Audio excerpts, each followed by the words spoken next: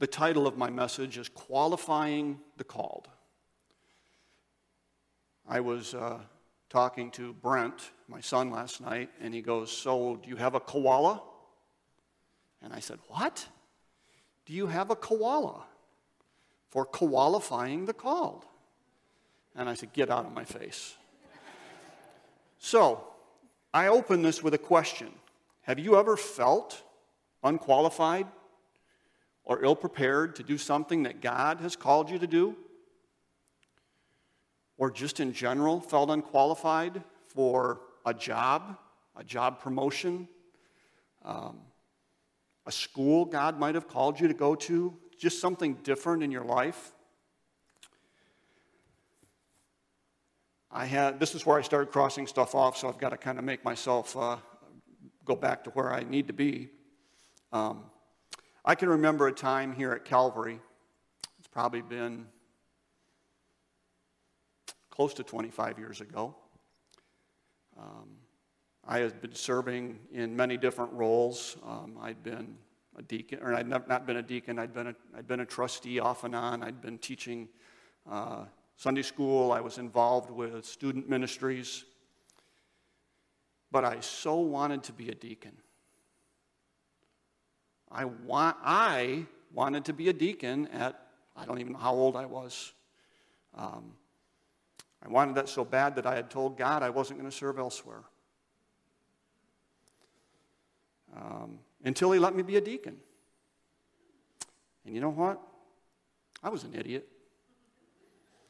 I had to relinquish that to God and say, "God, please bring me up, train me, qualify me, and call me if that's what you want me to do." And so yeah, he worked in my life at that point and gave me some of the qualifications that I needed. Still growing today in that realm. The one thing, and it's not the verse that I'm going to draw back to, because we are going to go into Exodus very, very briefly. But there is a section in 1 Corinthians chapter 1. I had a page worth of notes here that I was going to do, but I didn't want to pass up on this scripture. 1 Corinthians chapter 1, beginning in verse 25.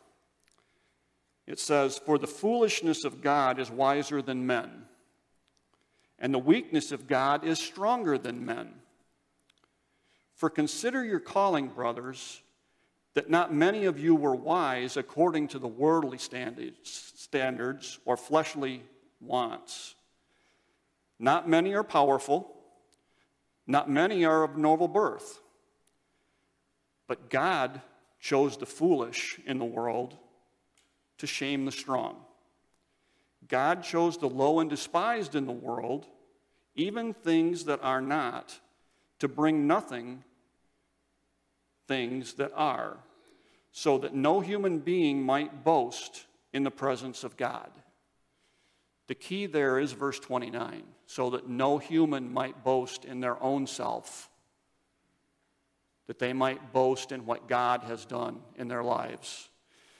Like I said, I had a list that I had gone through of like 20 Bible character accounts and how they didn't measure up, how they didn't qualify, but how God used them in spite of themselves. And the one that we're going to talk about today is Moses. What was Moses' shortcoming? What was Moses' shortcoming in the Bible? Well, if we go to Exodus chapter 4, and we drop down and start reading in chapter 10, Moses said to the Lord, "O my Lord, I am not eloquent, neither now nor in the past." How many of you know what Moses suffered from? Moses stuttered. Moses could not speak as most of us can clearly. Now, I did some research on famous stutterers other than Moses. Do you realize that Elvis Presley had a stuttering problem? Did you realize that Joe Biden has a stuttering problem? Several others, I've probably come up with a list of 25 or 30, but those are the two. And the one that I remember, and some of you aren't old enough to remember this, but there was a TV show on back in the, I'm going to say the late 70s, dating myself. The Mel Tillis Show. Anybody remember the Mel Tillis Show? Mel Tillis was a country singer who had a television program. That's how he opened his monologue every week. Well, I'm Mel Tillis. But he was a great performer because he was able to overcome that stuttering problem. And so Moses, back to the verses here, Moses had a stuttering problem, so he thought of himself as disqualified to do God's work.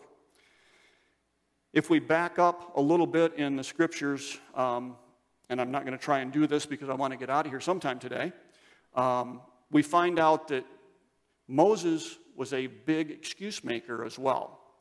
He always had a reason why he couldn't serve the Lord. This portion comes right after the burning bush experience in Moses' life. But in the first 12 verses, in the first 9 verses of chapter 4, the Lord gives Moses a number of signs that he can perform, that he can do in order to number one, let himself know that he's qualified, but to also let Moses' people know that he's qualified. He has a staff. He tells him to do what with the staff? He says, throw it down. He throws it down and it turns into a snake, turns into a serpent. The Lord says, pick it up. He picked it up by the tail and it turned back into his staff. He says, take your right hand and put it inside your cloak. He put it inside of his cloak. He brought it out. It was leprous. Scared Moses. He said, put it back inside your cloak. Slid it back inside. He says, now take it out. Take it out.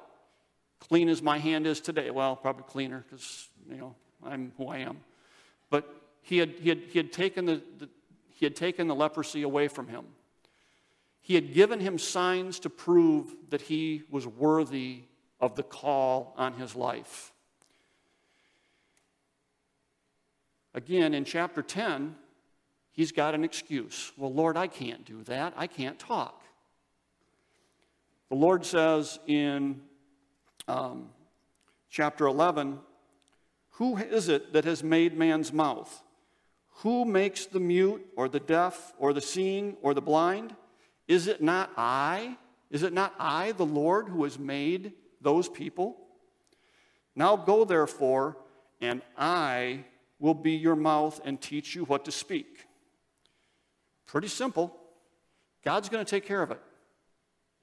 He says, here's who I am. I've chosen you. I'm going to make you the creature, the speaker that you need to be. Well, you know Moses, the skeptic that he is. Chapter 13, this will be the 4th time. We didn't cover all the other 3, but this is the 4th time that Moses tells the Lord no. He says, oh, my Lord, please send somebody else. I can't do this. Please send somebody else. Been there? Done that? God calls you to something? You don't think you're prepared? Well, this didn't make God very happy. He was displeased. Going on with the verse, this angered the Lord. And he said, is there not Aaron, your younger brother, the Levite? I know he can speak well. He is coming to meet you, and when he sees you, he will be glad in heart. You shall speak to him and put the words in his mouth, and I will be your mouth with his mouth, and will teach you both what to do. He shall speak for you to the people, and he shall be your mouth, and you shall be God, as God to him. So he brings Aaron, who can speak, who will speak, and says, here's your helper. Use Aaron to speak the words. I will give them to you. You can give them to Aaron. Aaron will speak to the people. No more weaseling out. That's the call. That's the call on his life. So, trying to make this short. So, how does this apply to us today? Through several different podcasts, through several different books. I won't say books because I don't read unless I have to. Podcasts and different things that I went through in trying to prepare for this. One of the podcasts that I watched was this young man. I can't remember his name, to be really honest. He said, and we've all heard this saying, and not to be cliche, but it is a cliche. If God leads you to it, he'll see you through it. Which basically means he'll equip you, qualify you, help you, adjust you, maneuver you, and see that you make it to the call that he's placed on your life. Remember, it's got to be his call on your life. The second thing is, there are things, callings that we experience, and I kind of asked this question earlier, where we say no, I'm not going to do that. Or, can't you send somebody else? And again, God says, I will equip you. I will complete my call on your life if you can only trust and obey what I'm telling you and follow my direction. And finally, third point of this, he's already sent somebody to help us. If we have trusted Christ as Savior, which I pray all of you in this room today have, he's already sent us a helper. He sent his Holy Spirit. His Holy Spirit will work in you. He'll work through you. He will equip you and qualify you for whatever it is that God has called you to do. Sounds pretty simple, but it's life-changing.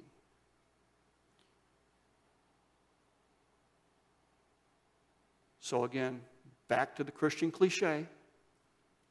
If God calls you to it, he will see you through it.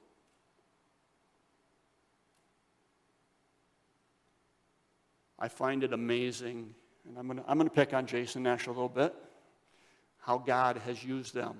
They shared this morning how 16 years ago they pretty much thought they knew where God wanted them. And guess what?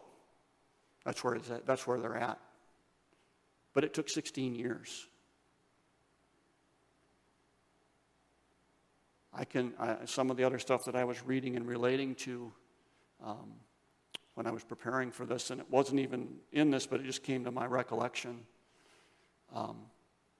It took Jesus 30 years to really get into his ministry. It took Moses, I think I read 90 years before he led the folks through the wilderness. 90 years. It took Abram, how long before he became Abraham and had a son? I think he was in his 90s as well. It's not going to happen overnight. It's not going to happen today or tomorrow. But if it's in God's will, he will work it out in your life. So I close with a question as well. What's God calling you to? What is he calling you to do? Might not be today, might be something that he's brought up in the past. Is he calling you to work with youth? I know Pastor Preston would love it if he's calling for you to work with youth. And I get a big nod and a thumbs up from his wife. Is he calling you to lead a life group? We've got we've got a dozen life groups. We could use a dozen more. Is he calling you to be a leader in a life group? Is he calling you to serve in a specific ministry? Is he calling you to be a full-time missionary? Because we're all missionaries on the outside. If we're Christians, we're all full-time missionaries. Is he calling you into vocational ministry of being a missionary? Maybe it's something as simple as he calling you to get baptized.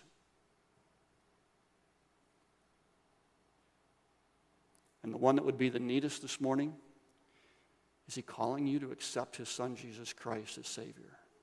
That's a call on your life. That's a call of the Holy Spirit convicting you of your need of a Savior.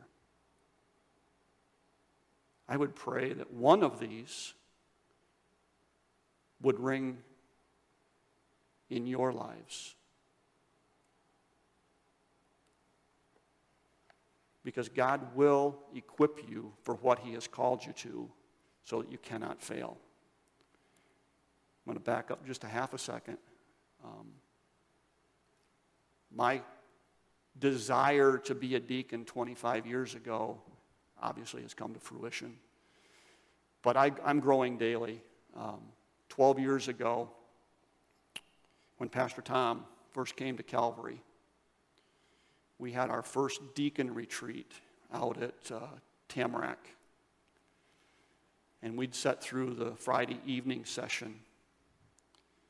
And his closing statement of the evening, and several of you men were there, was, so in the morning I'm going to expect each one of you to give an account of what your devotions were for the day. I know I wasn't the only one, but I know my head hit the table because I wasn't reading the Bible on a regular basis at that time. I was serving as a deacon because that's what you guys had voted me to do. I wasn't growing. And again, not to pat myself on the back, but the Lord convicted me at that point that I needed to be in his word every day.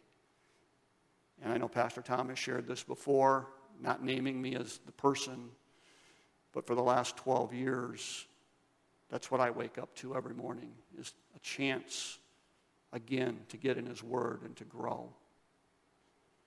And he's equipping me, he's equipping you every day if you're in his word. I'm going to close with a prayer found in Hebrews. It begins in Hebrews 13, chapter 13, verse 20. It says, now may the God of peace, who brought from the dead our Lord Jesus, the great shepherd of the sheep, by the blood of the eternal covenant, equip you for every good thing, that you may do his will, working in us that which is pleasing in his sight, through Jesus Christ, to whom be glory forever and ever. And everybody said, amen.